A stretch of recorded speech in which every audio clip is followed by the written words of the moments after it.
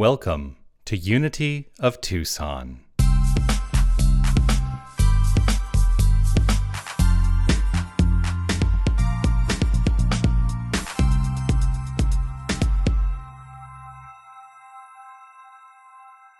A couple years before that, when I was living in Los Angeles, I was actually introduced to the Four Agreements for the first time. This is long before I had any inkling that I was ever going to be in New Thought or become a minister or anything. And I read this book and I thought, wait, I'm creating my experience?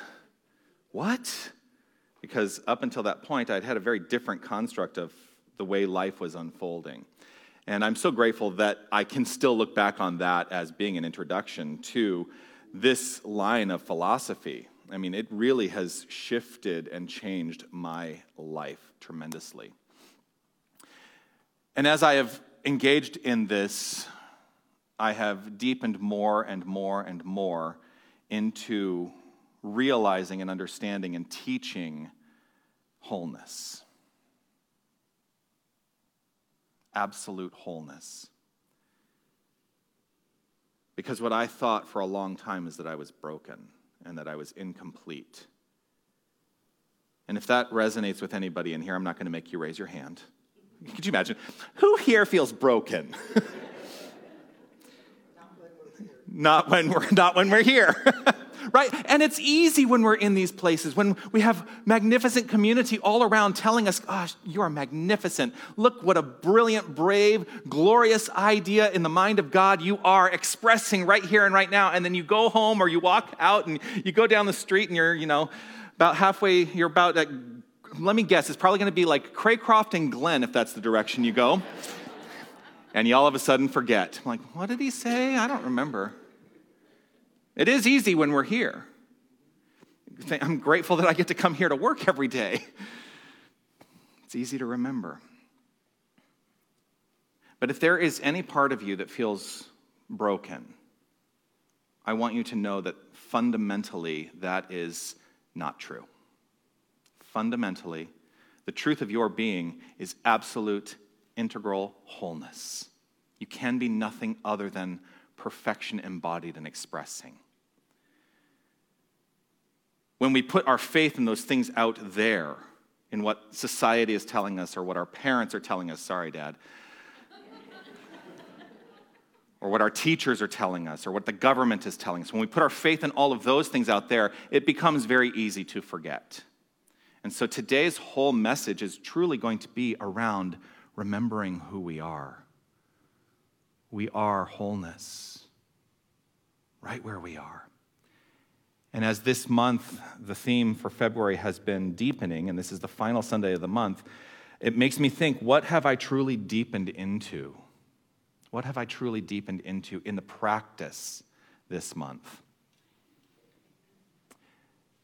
Right now, what really resonates with my soul is that I'm deepening into a greater sense of my own integrity, which happens to be today's theme in the season for nonviolence, integrity.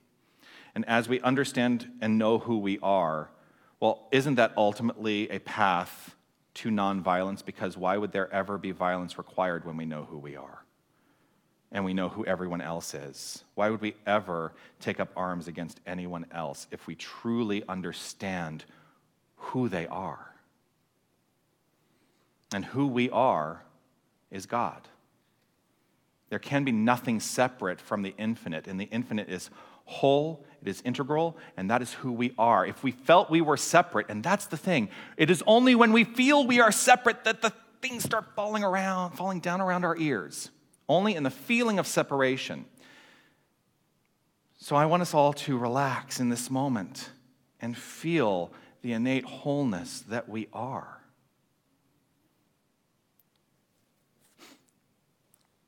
There's a great philosopher that, sometimes I find I love quotes. I find these quotes, and there's this great philosopher who offered this idea. He said, I believe in God, but not as one thing, not as an old man in the sky. I believe that what people call God is something in all of us. I believe that what Jesus and Muhammad and Buddha and all the rest said was right. It's just that the translations have gone wrong. That philosopher is John Lennon. I know, everybody's like, wow. He was quite the New Thought idealist, and I will say idealist because New Thought is born out of the construct of idealism. I believe in God not as one thing, not as an old man in the sky. You hear me ever say that? I believe that what people call God is something in all of us. And we've deepened into that even more. We teach here that it is not just something in us, it is us. There can be no separation. More on that later. It's a whole new technical setup that now my notes aren't going anywhere. It's good. I can make it work. I'm going to start that over. There we go. Now it's working. Technology, I always say, technology is an amazing thing when it works. So, class on Wednesday was off the hook. Who's in class on Wednesday? It was off the hook, wasn't it, in the conversation that we had? I asked a very poignant question, and boy, the whole class was taken over by trying to wrestle with the answer to this question. The question I asked was this: what is consciousness? We talk about consciousness all the time in this philosophy, and we have a joke also that if you are in class settings, and perhaps you need to take an exam of some sort, that if you answered every question in that exam with the word consciousness, you wouldn't be wrong. And then I say, don't try it in my class. But we wrestled with this question: what is consciousness? It was a substantial conversation that unfolded around this. And really what this leads me to is to ask this question: why is it important to understand what consciousness is and to truly root into our own definition of what consciousness is? Because, like I say, we talk about it all the time. What we ultimately, I think, got to is consciousness is awareness, and I'm always inviting us into opening up our awareness of who we are, because it is in awareness that those broken pieces can be addressed, because when we become aware of them, we can do something about them. Far too many people are walking around blind to the brokenness that is not their fault, because I want to be very clear. I'm not talking about blame here. You will never hear me use the word blame. You will hear me use the word responsibility. But blame and responsibility are not the same thing. Responsibility is the capacity to be able to see what has been and make appropriate choices moving forward for the best expression of our lives. That's true responsibility. And then I break it down in a way that it's actually not the root of the word. It is our responsibility, right? How do we respond in any given situation? Because here's the thing too. Those broken people out there, none of them are in here, I'm sure of it. But those broken people out there, part of what happens is if they are not healing their own brokenness, they're going to try to break you. Because hurt people hurt people. Hurt people hurt people. And I don't blame them, but I invite them into deepening into love and a greater understanding of the truth of their being. The way that I do that is by choosing to understand love and the truth of my own being and living from that place. Because the great mystics of the world, the great teachers, the Buddha, Jesus, Muhammad, they lived by example. They taught by example.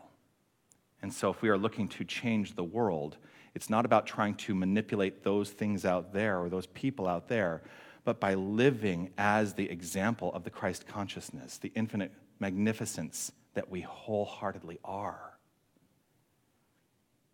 So consciousness, what we came to, what is consciousness? Consciousness is God. There is nothing other than that. And as we open our awareness to that truth, that wholeness, life gets better.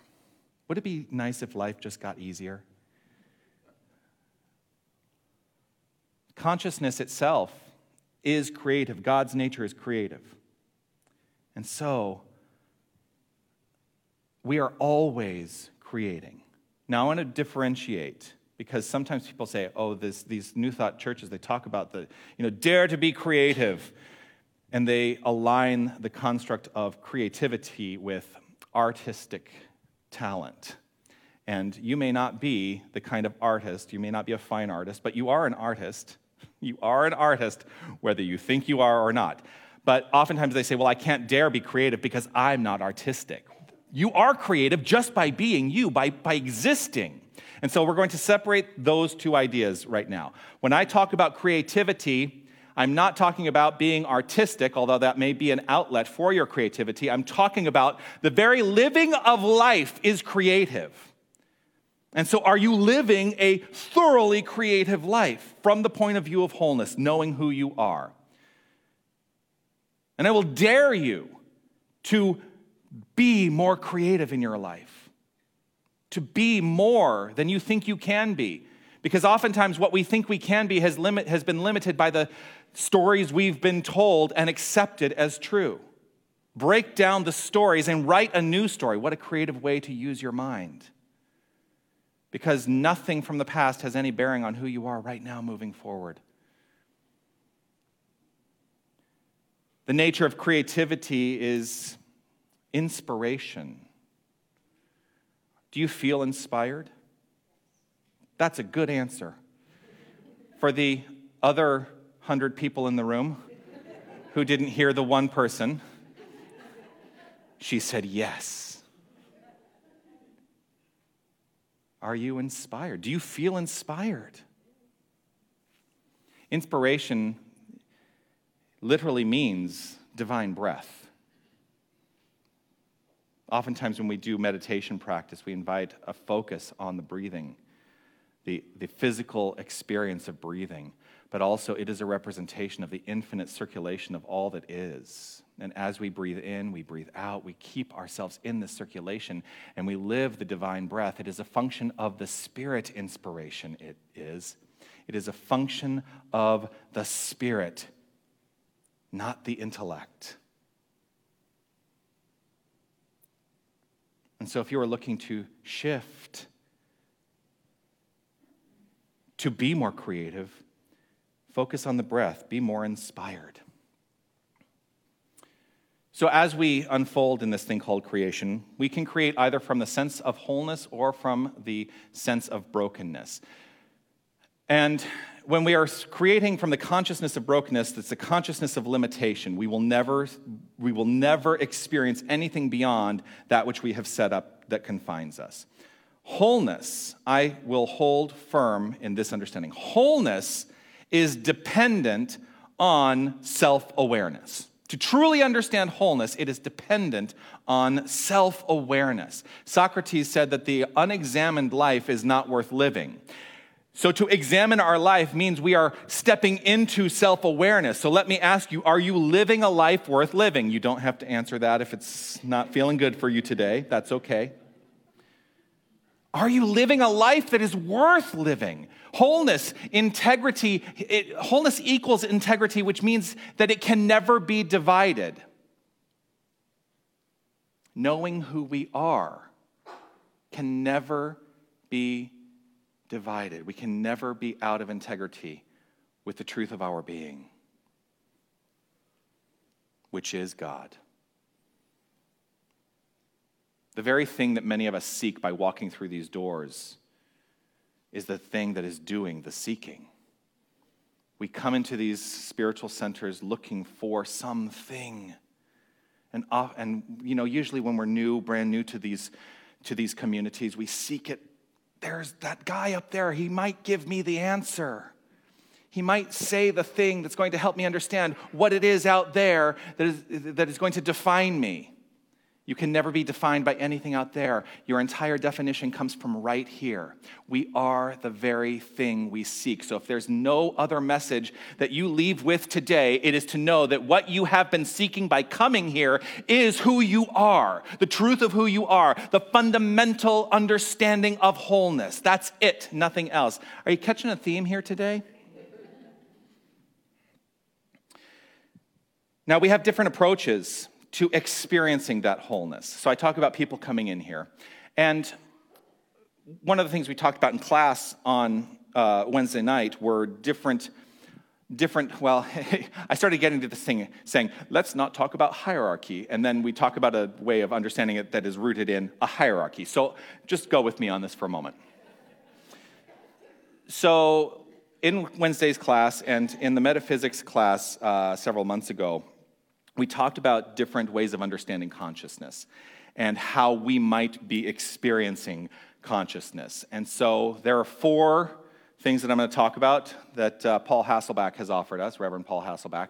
He offered consciousness understanding in this way. There's victim consciousness. Does that feel good? No. Victim consciousness. A lot of people are walking around with victim consciousness. A lot of people. And the thing about victim consciousness, which means life is happening to me. And in a victim consciousness, there's probably not a lot I can do about it because life is happening to me. And it feels very heavy, right? The thing about victim consciousness, if this is the point of view from which we are living life, then we will find the perpetrators to our victimization in everything we experience, whether they are perpetrating or not. We will make them our perpetrators. Victim consciousness, number 1. I think we can safely assume that pretty much everybody here and online who's connected here has risen above victim consciousness. They might be in victor consciousness. I'm a victor, right? I'm victorious. And that idea, that consciousness is that life is happening by me. I am the creator of my life, right? But it's still life out there is happening, but I get to manipulate it and coerce it and control it. Well, I think with that we've even risen above that construct. Some of us may be in what Hasselback calls vessel consciousness. Vessel consciousness means that life fundamentally is happening in me, right where I am. Life is happening in me. You've heard me talk a lot about this idea, right? Because as we think, so our experience unfolds. Well, if we are rooted on the inner life, then the outer life takes care of itself. But I think that perhaps the most important and the lofty goal that many are still looking to attain is the 4th level of consciousness as defined by Hasselback, and that is verity consciousness. Verity, meaning truth, which means that life is happening not to me, by me, or in me, but life is happening as me. Life is happening as me. And this is nothing new. You know, the joke about new thought is that it's not new at all. Meister Eckhart, who was a theologian, a Catholic theologian in the 13th and 14th century, had many wonderful things to say that are very much in alignment with New Thought. This was among them. Between God and me, there is no between. We've been wrestling with this for 500 years and longer because people are terrified of exclaiming for themselves, I am God. Does that bring up some level of fear in you? Look at the belief underlying that fear, because it may not be so. That fear may be completely unwarranted. But we have to dismantle what we have learned from all those things out there. We have to dismantle the victim consciousness. We have to dismantle even the victor consciousness, and we have to dismantle the vessel consciousness to arrive at verity consciousness. But we're still struggling with it. Charles Fillmore in 1930, in an unpublished talk, offered this: the time is coming when we shall speak of God in the first person, for we shall displace all separation. What he's saying is that the time is coming. He's putting it in the future. The time is coming when we shall be able to step forward and say, I am God. Understand that about ourselves, and not in a way that is separating ourselves from everyone else, but in a way that is deepening into the understanding that if I know who I am, that must be true for each and every person that I encounter. And we have dismantled discord in that philosophy, in that understanding. The time is coming when we shall speak of God in the first person, for we shall displace all separation. So my question is, that now is almost 100 years ago, 1930. By the way, it's 2023. It was 97 years ago. Why is it taking us so long to finally say, I am that which is? I am the wholeness. I am the integral expression of the truth of my being. I am God, and so are you. And so are you. And then I joke, there are going to be people who are going to have a hard time hearing that, right? Like at Thanksgiving, I think I even said, if you go to the Thanksgiving dinner table and you don't know who's sitting around the table and it's your whole family and maybe some extended family, you might not want to bring up the I am God conversation because some people are going to go, crazy. But it also might be the perfect time to bring up the I am God conversation. You don't know whose lives you're going to shift by stepping forth and making the claim for yourself, knowing who you are. That is the wholeness factor.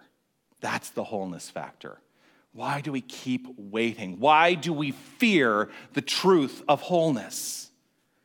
I'm ready to be done with it. The fear, not the wholeness. Spiritual practice from the point of view of wholeness is more powerful than anything that is attempted from a belief in separation. So if you find yourself on your knees praying to God, stop it. Wow, I didn't know that would get applause. But here's the thing. If you find yourself praying to God, stop it. Start speaking your truth as God and see how your life changes. Is it not time that we truly, truly, truly wake up? Because awakened minds seek to advance, and they are not afraid of spiritual ideas. I trust that we are all awakened. So, the wholeness factor. What is the wholeness factor? Truly, the wholeness factor is knowing we are the wholeness we seek. It's that third part of our mission statement, remember who you are. But that is also the construct of those first two statements. Love only and forgive everything. When we love only, when we forgive everything, let us do that with the understanding of who we are. We are infinite wholeness. So knowing who we are is the wholeness we seek. Let us live life accordingly. That's the wholeness factor. Peace and blessings. You are magnificent.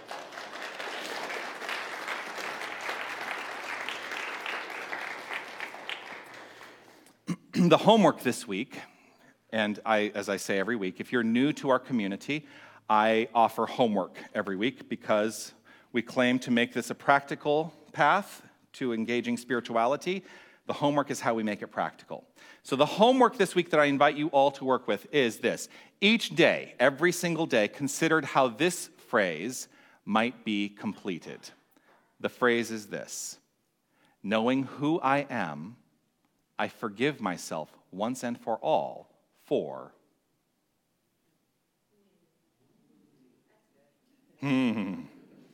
I'll repeat the phrase. Remember, if you're on our email list, this will be in the email that goes out tomorrow.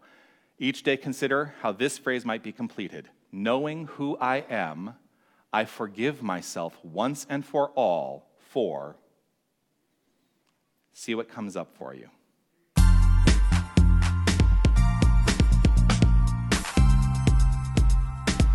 Hi, this is Reverend Jonathan Zenz, and I want to thank you for listening to the podcast of my Sunday message. Your financial support will ensure that we can continue to offer this as an option for inspiration. You can make your tax-deductible contribution in any amount on our website, unitytucson.com. Once again, thank you for listening. You are magnificent. Namaste.